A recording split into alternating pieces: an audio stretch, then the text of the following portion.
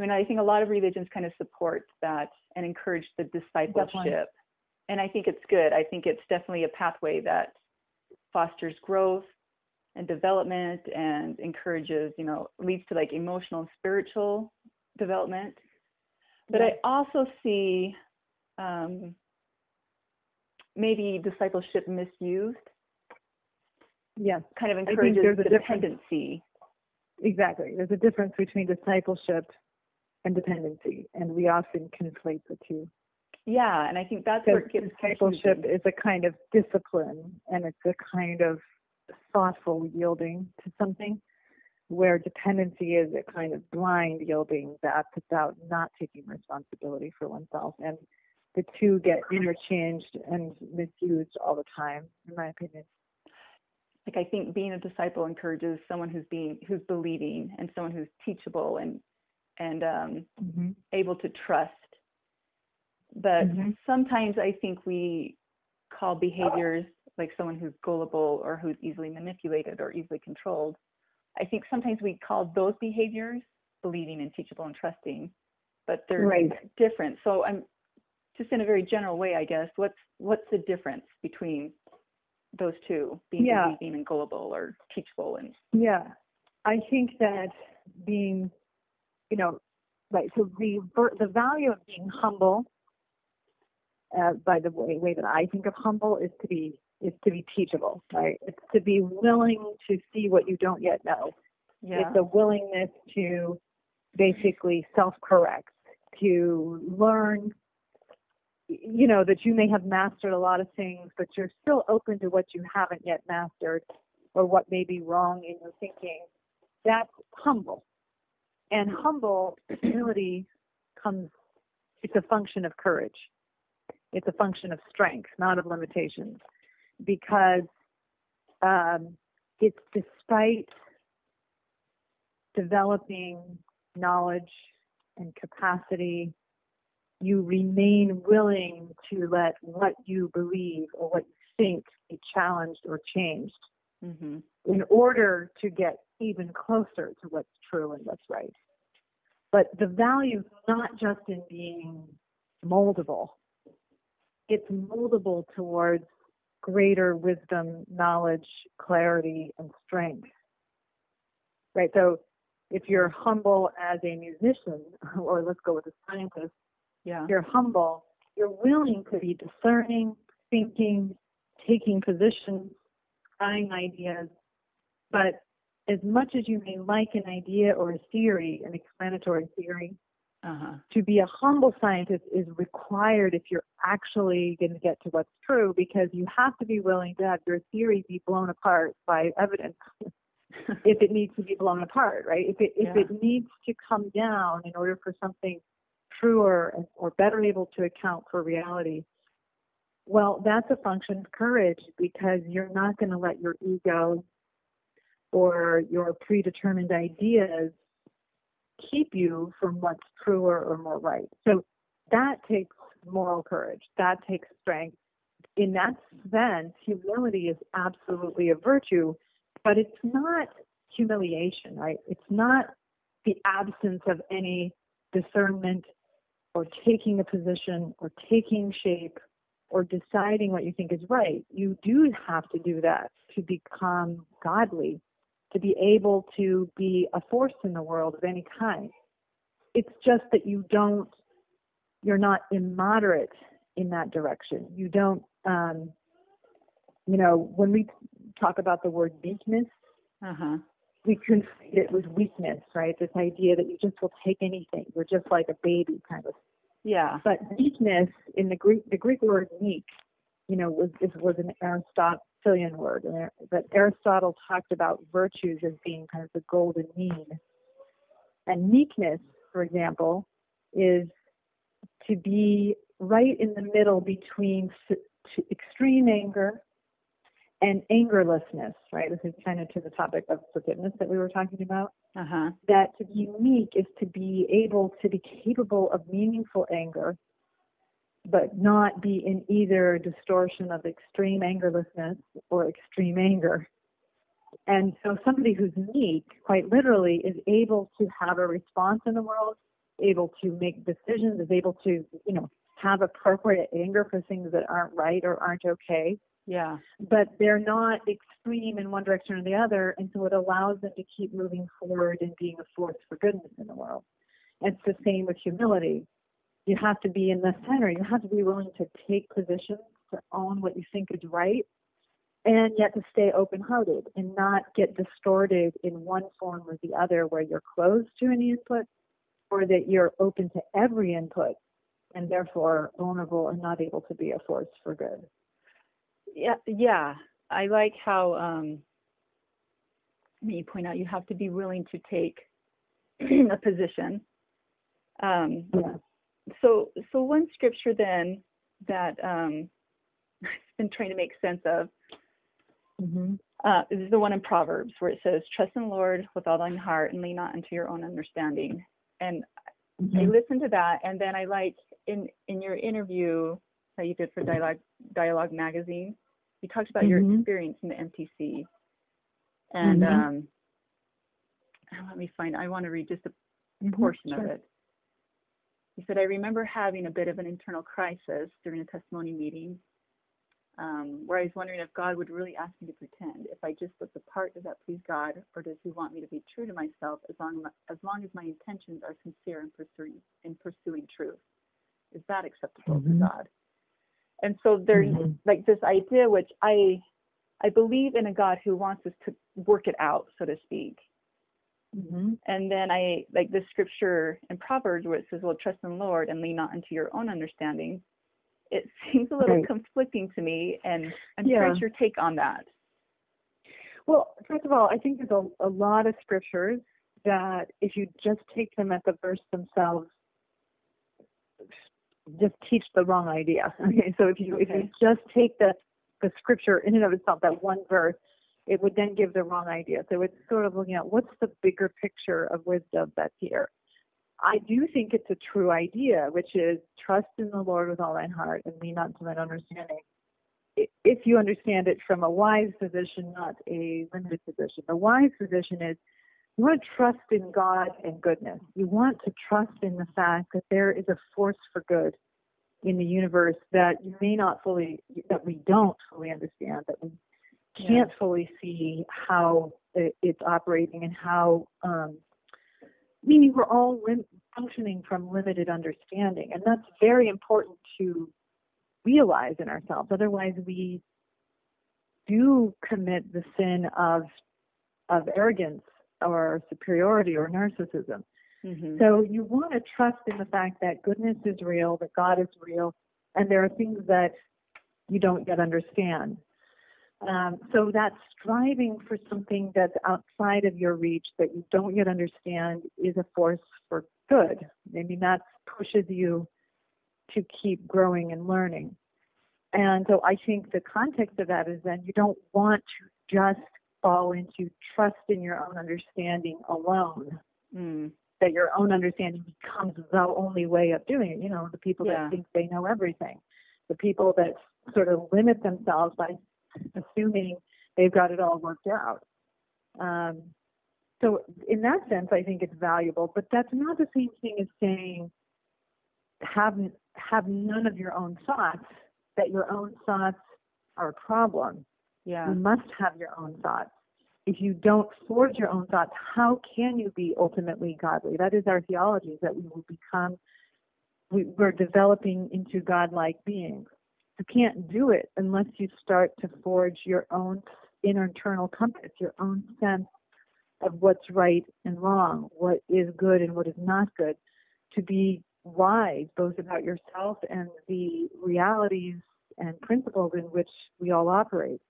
And so it's not saying just be dumb. Right. First of all, it's impossible because you have to discern who you're even going to trust.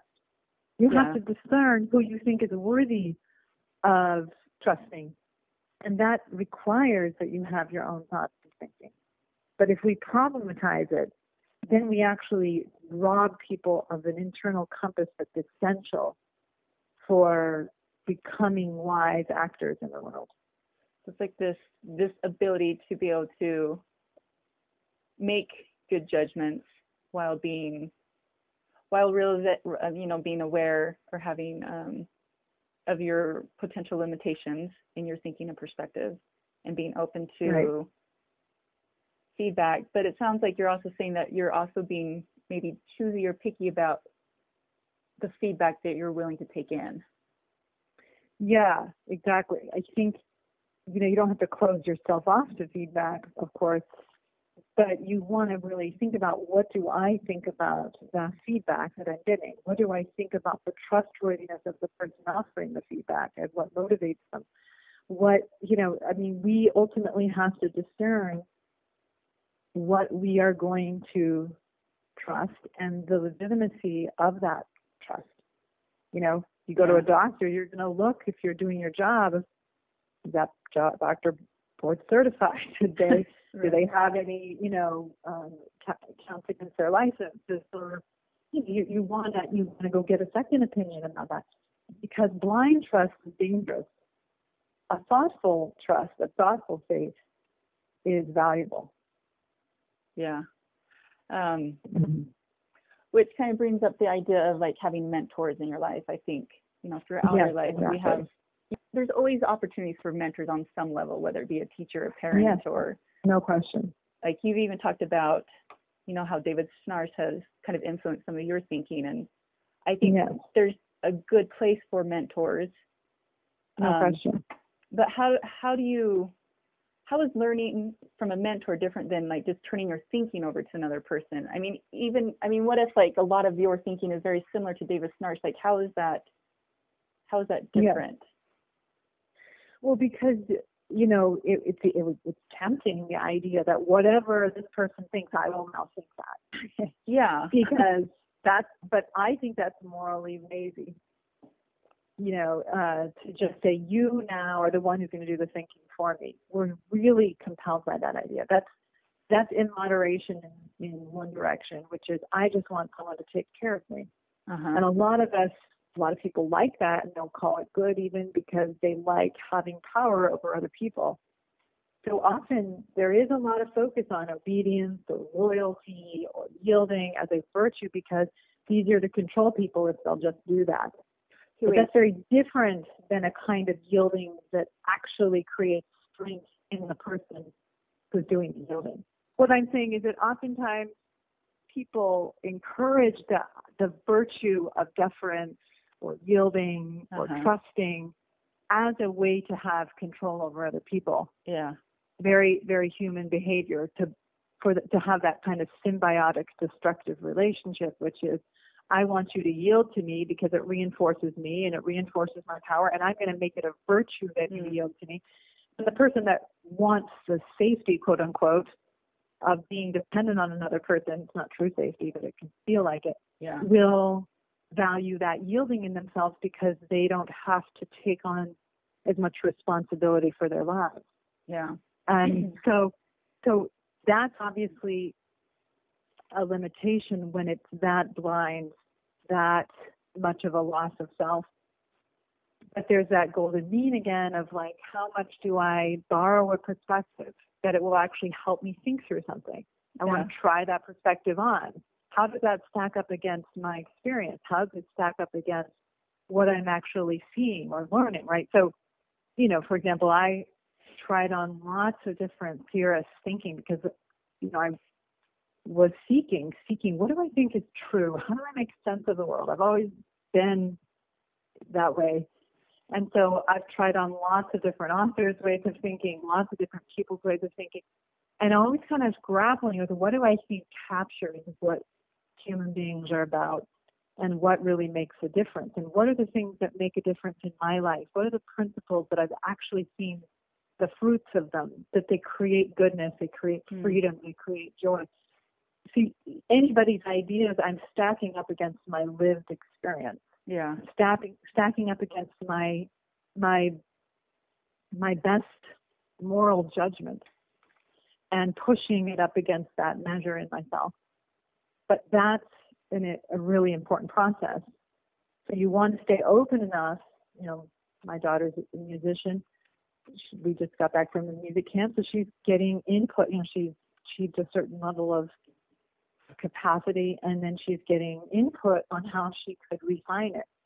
It's a tension, like, I've already worked so hard, now you're going to tell me to do it differently or better, or stop doing this one thing I've learned for so long so I can do this other thing.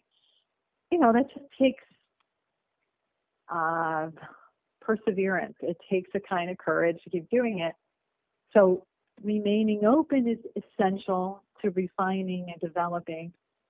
But oftentimes she also got the feedback several times this time, you are at a level of playing that sometimes you just have to decide, what do you think is the way this piece should sound? What do you want to do right here?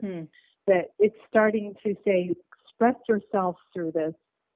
It's a really important part of just even developing yourself as a player, is bringing your own self, your own discernment to this experience. Yeah. So there's that. Any good teacher is helping you ultimately get to that place. Bad teachers create dependency in you. Yeah. Okay. So I have two thoughts. What was my first one? Then if I remember my second one, we'll go there too. But as you're talking about, like, a good teacher is kind of helping you not to be dependent on them, but to maybe, I guess, think for yourself and to act for yourself and to be able to. Yeah, to become strong within yourself. Yeah.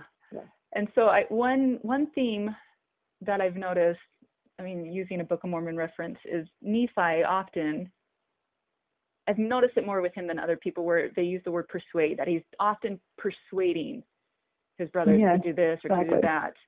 Yes. And so in my mind, I'm trying to understand, like, okay, when is persuading a helpful thing, a good thing, and when is it crossing a boundary where it's maybe destructive? Right.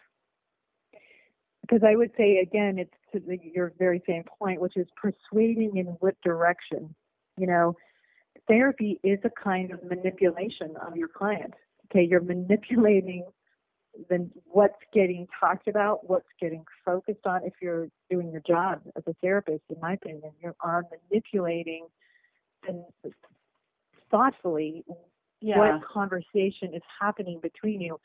But it's a pro-social manipulation as opposed to an anti-social manipulation. It's a manipulation that facilitates the client seeing what they need to see, dealing with what they need to deal with in order to get free in their own lives. Anti-social manipulation is you are doing something that gets more control of the person in front of you, for yourself, not for their benefit, but for your indulgence. So it's not that, we influence people whether or not we want to. Yeah. We persuade people whether or not we want to, often towards how we think. The question is whether or not it's a persuasion that creates strength in the person you're with, or creates dependency and ownership of the person you're with. So maybe talk a little bit more about that. I think sometimes, as I've been trying to sort through this persuasion kind of idea, I like how you brought up the idea, how in your practice you are doing that. You're introducing kind of these new ideas and trying to push people to consider them and to view them. Yeah. And I think sometimes, just in my limited perspective, when I've seen persuasion when it's gotten maybe passionate, that I'm like, oh, like that's not good. Like there's like, I feel like it's imposing too much on the other person, but I also see a place for the passion when you're talking about some ideas. I don't know. But again, I would put it at not whether or not it's passionate, but what is its objective. I imagine Christ was quite passionate at times about what he was trying to persuade people to see and understand, because it matters. Yeah. Because it impacts real people, because often the ideas that the people around Christ were believing in were destructive and limited, and yet so justified in many people's minds. So it's not necessarily whether or not someone is passionate, but what are they actually doing? Are they passionate in order to really help you wake up to something that's causing harm? Or is it a passion that's about trying to basically dominate and get someone else to be self-doubting enough that they'll just yield to what you're saying? Yeah. So again, what's driving the behavior? A lot of people get married in a particular way, which is you have a sort of dominant, passionate person, if you want that way of saying it, with someone who's more self-doubting, yielding, and kind of insecure. And then you put those two together, and Yeah. one basically hijacks the life of the other person, and they co-construct it because one feels they want what they want, and they want the other person to reinforce it or support it, and their partner is self-doubting enough or hasn't forged a sense of her or himself enough that they will just kind of succumb to that pressure. Just take hold of it. But it can be stable looking, but really limiting of both people in the marriage. Yeah.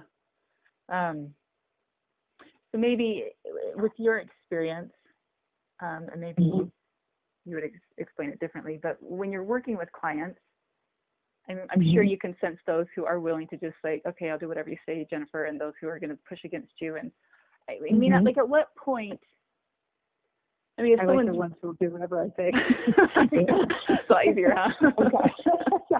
I've got to get into it. Sometimes I like that as a parent. Well, okay, like in all honesty, sometimes as a parent, maybe that's a better way to approach it. Like, when do I back off? Like my kids, like when is it like the persuasion? And maybe I'm asking the same question over and over again, but like when do you back off? Like if you see someone, maybe even a client or as a parent, and you're trying to, like you can see and you're talking and they just won't. Yep, definitely. Then I think I'm working harder than they are. I'm trying to make something happen that it's not clear that they want enough, or maybe they're fine with me taking on all the passion and the position around addressing this issue in their life, but they're really not with me. Yeah, if I'm doing my job, I'm going to back out of that position pretty quickly and hand the dilemma back to them, which is, this is your life, your decision. You have to decide if you're going to keep doing this to your spouse. You have to decide who you're going to be, how you're going to live. You have to decide if you're going to keep perpetuating a marriage like this or keep submitting to this kind of treatment.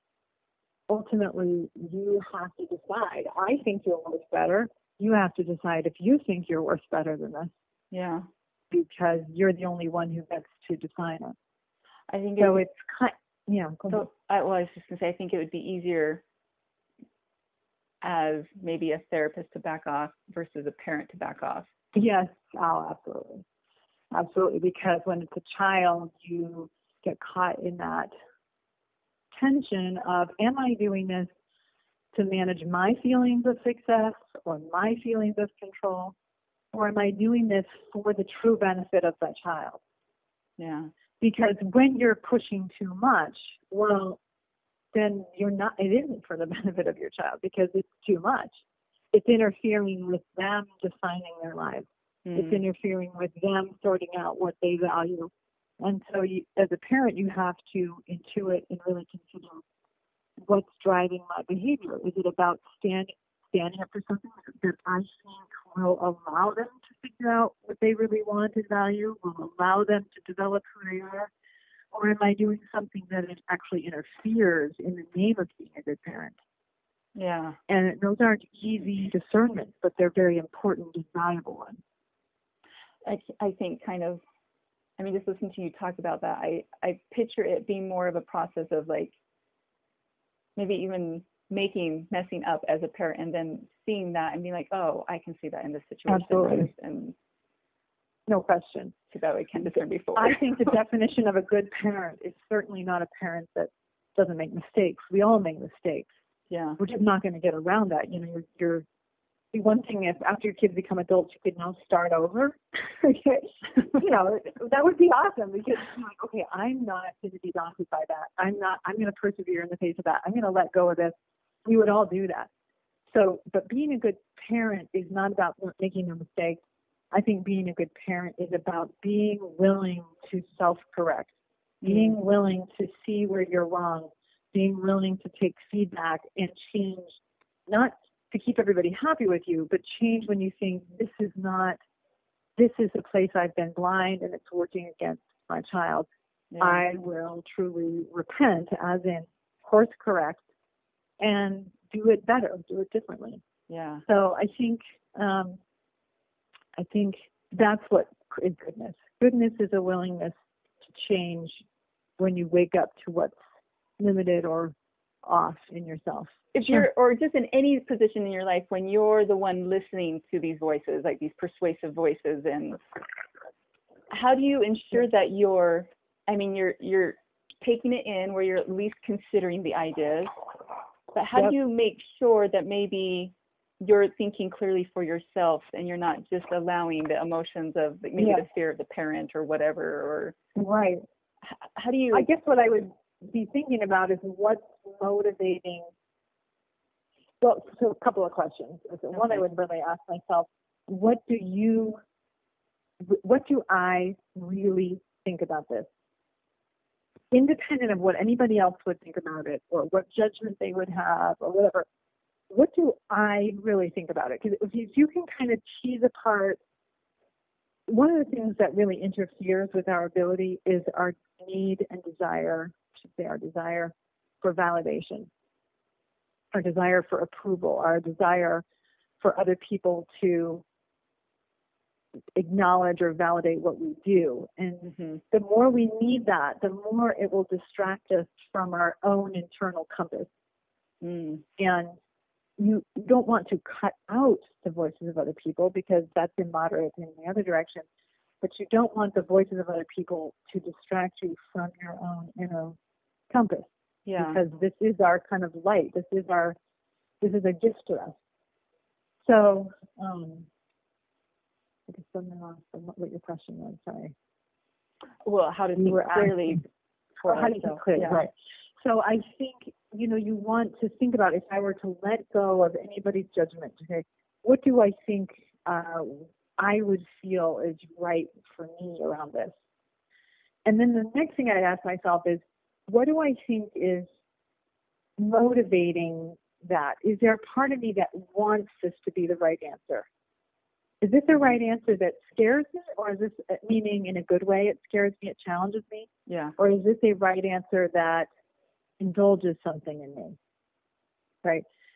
Because you want to look at, is this coming from the courageous, good part of me, or is this coming from something more indulgent or fearful in me? And this is, again, it's an imperfect process, but, am I feeling right about marrying this person because I really do want to love them? I really do believe they're a good person and a good choice, but I feel afraid of marriage, or I feel afraid of commitment, but I really do feel that this is a person I really could love and be loved by? Or do I want to marry this person because I'm afraid that I won't ever get married? Or I'm afraid if I don't do it now that we wouldn't be able to sustain the relationship if we don't lock it in? Is there some part, is it that I really want a beautiful wedding? Right. Is there some holding part of me that's driving this decision that's interfering with my better judgment? So again, it's not a perfect process, but the process matters. Yeah. And, I would say one of the most valuable things that I've pushed myself on, imperfectly, but has been something I've pushed myself on, is trying to be as honest with myself as I can, even when it exposes things I don't want to see or deal with. That's a gift because it's pushed me to put on the table stuff I'd rather have not be there. But then in putting it on the table, I have more ability to deal with it or make decisions around it from a clearer mind, and be less likely to have to deal with negative consequences of forces that I didn't want to see or deal with. Yeah. Otherwise. Yeah, that reminds me of, it brings the memory of Fiddler on the Roof, like this idea of being deeply rooted in traditions, and to be able to push yourself around that and trying to make decisions for yourself when you have maybe persuasive voices or traditions or whatever that are, that it would just be easier to just go along with versus trying to figure out what you think. Yes, and I think there was a podcast, I'm trying to remember what the name of the podcast is, Malcolm Gladwell podcast, where I think the title of the episode was Faithful Non-Orthodoxy, and I love this episode because he's talking about people, the different stories he's telling, people immersed in traditions, valuable traditions. Yeah. Traditions that have shaped the group, traditions that have guided the group, traditions that have collective wisdom in them. But being willing to both honor those traditions while having the flexibility and wisdom to also know when to let go of aspects of those traditions or to challenge aspects of those traditions, while being respectful of both those traditions as well as the discernment or the uniqueness that you're bringing into that collective reality. I don't know how well I'm explaining that, but that's a kind of tension that we all ought to live in. Yeah. I think when we tend to just value, conservative values, just traditions, just long things, that's a distortion. At the same as it is if we just value liberal values, which is about change and expansion and so on. I think that we do our best when we value both aspects of the human condition, the need for tradition and stability and the need for change and evolution and flexibility. And, the better we do at seeing what's wise in those perspectives helps us evolve wisely. Yeah, and I like how you articulated that because I think, there's the two extremes, and I think sometimes we do a disservice to ourselves when we're rigidly attached to the traditions without giving it much thought. But right. I also think some people kind of pride themselves on going completely against the traditions, maybe without giving it much thought either, just the thought that, look, I can break away from this.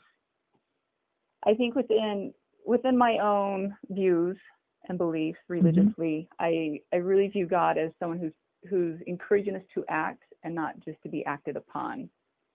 Yes. And definitely. And I also feel like, though, at the same time, he is encouraging us to become like a child. Like there's that scripture that says, become as a child, submissive, meek, willing to submit to all the things of the Lord. Like a child submits to his father, like willing to be that. And there seems, to me, there's this bit of this tension where I feel like, well, if I become that weak, the meek, submissive child, then that may limit my ability, my development. That's right. So again, it's just not interpreting it in a immoderate way. I think that there is a real value in submissiveness if you understand the word as I think about it. It's not a submission of self.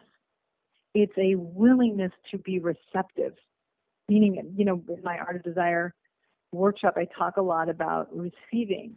It's remarkably difficult for many people to receive love, to receive goodness, to even receive the beauty that's in the world, to receive the nurturance of food or sweet. Okay, so there is something about the lack of control that comes through being receptive even to the goodness around us. Many of us resist it like crazy because it interferes with a sense of dominance and control, even if we're doing that dominance and control in a kind of perfectionistic, anti-self way. Right? Yeah. And so there is a real beauty in a kind of submission. I'm willing to open my heart, willing to receive the goodness or the wisdom or even the challenge from God that this new reality is bringing into my life. I'm willing, not because I'm worthless, because I have no wisdom, because I'm just a pawn in this larger humiliating process, but because there is, because I trust in the ultimate goodness that is in the world. I trust it enough to tolerate the challenge, to tolerate the difficulty, and to be willing to learn from it and to let my soul be shaped through it. And not because I'm selfless, but because I have a self, because I can actually use myself to learn from this and to create more capacity within myself through it. So it's not loss of self, it's actually creating a more solid self in the process. Yeah. That's what a meaningful submission is forging a more solid self, not losing oneself. When we talk about losing yourself to find yourself, Yeah. I see that 100% as losing your ego to find your solid self. Yeah. Losing your desire for control, dominance, or fear, right, to actually forge a solid self. Because it is finding yourself ultimately in that scripture, right? Yeah. So, and I think we often think that's somehow antithetical to goodness, but I think that's a really blasphemous view. I think it's the wrong view. I think it's a beautiful way to put it. That submission or meekness and humility is this process of becoming a stronger self. And I think so often Yes. it's portrayed as this way to let go of who you are and absorb what this other person is. Yes, depressed, quietly resentful, and broken. That's a virtue somehow. Yeah. I fail to see it. I see so much suppression of self among many LDS women in particular that I work with, and the resentment and the anger and the depression and the fear that brings. Mm-hmm. And I do not see that there's no virtue in that position. Yeah. A kind of submission that helps you get stronger is I'm willing to deal with this possibility. I'm willing to find my courage and strength within it. How do I submit to this reality that's coming upon me that is really hard, as in it's part of life. What can I learn from it? How can I bring my best self to it? How can I become stronger through it? That is a virtuous submission. Okay, so then one last thought. With Nephi, when he had that moment when he's asked to cut off Laban's head, Yes. For me, as I think about that, I think about what would be going through my head in that moment, because everything Yes. about me would say this is completely wrong, and like it would be hard for me to move forward with that when I think about Yep. kind of what you learned when you were in the MTC. Like God wants me Right. to, push myself and do what I think is the most right thing, and kind of struggle with that. That it seems hard for me to picture myself in that position. Yeah. And to yield to that. To not be crippled by all of the things you think people would think. Yeah. So, Right. Right. Maybe not even using that, but like kind of that idea, maybe you can talk about that a little bit. Like, how do you, when something seems to be so against what you're thinking, like, how is it possible to, I don't even know. Well, so exactly. I think I know what you're asking. I think there's maybe two ideas in that are coming to me. One is that I don't like the idea that many of us perpetuate, which is I had no idea why I was supposed to move to Kansas, and we packed up everything. We had no clue. 4 years later, my husband got a promotion, and we suddenly knew. I don't want to disrespect other people for whom that is true, but that is not the way that I have experienced God and inspiration.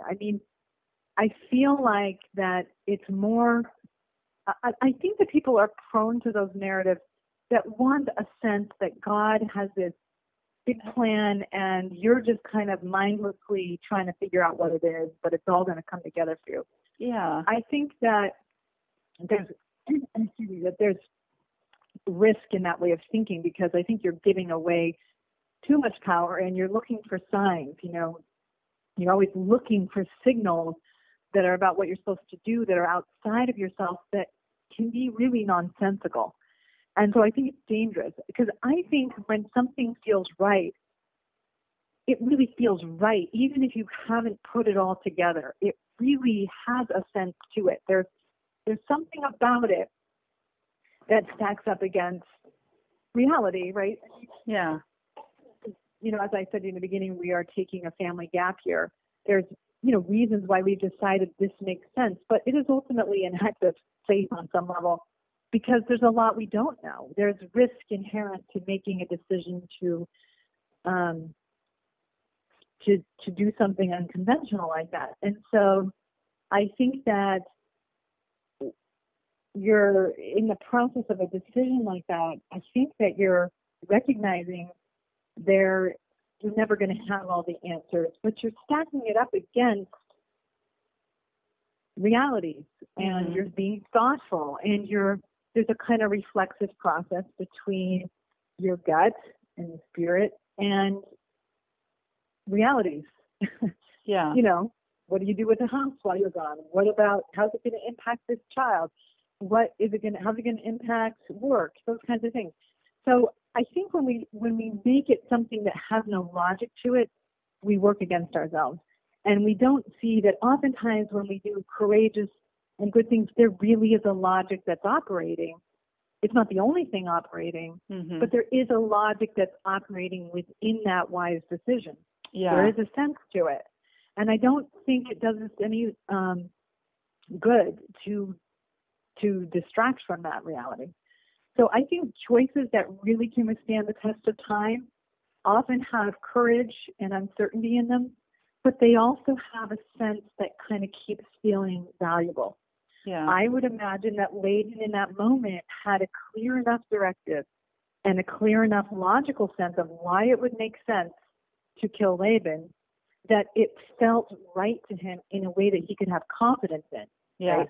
Yeah. It wasn't just like, I hope I got that inspiration right. Whack, That would be a pretty chance to take. I'm sure he understood that Laban would continue to interfere with their progress as people and that there was an understanding that was true.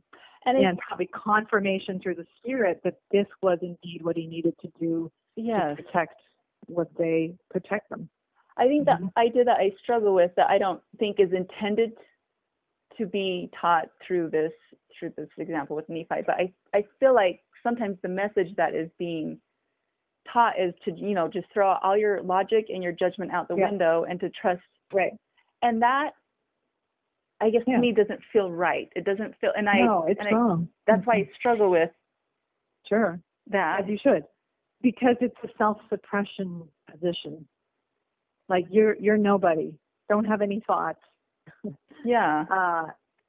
And it's a dependency model that many of us like because we want the idea that God's going to solve it all for us if we just yield all the time. But it's not about really tolerating the anxiety of being a chooser and a decider and a discerner and a thinker in the world. When we do it best, we're doing that in addition to really striving for what is good and right and being open to inspiration and invitations along the way. It's really, we need both. Absolutely. That's like, I need to have a self and I want to be open to God and other wise people in my life. Both matter. Yeah, and maybe that's why God, I think, because I feel like so strongly he is saying, you have this agency, I want you to act for yourself. I want you to develop yourself. So I feel like at the same time, he's also the strong message of saying, but be meek. Right, but it's, again, a meekness that facilitates the strength of the self. Yeah. Because our theology is quite unique in that it's saying we can become godly. Right? Yeah. We really are capable of that. But you can't do that without forging a strong spiritual anchor internally. Yeah. So it's a meekness in facilitating that wisdom. That's its virtue. Yeah. Oh, great. Thank you, Jennifer. This has been You're welcome. Great.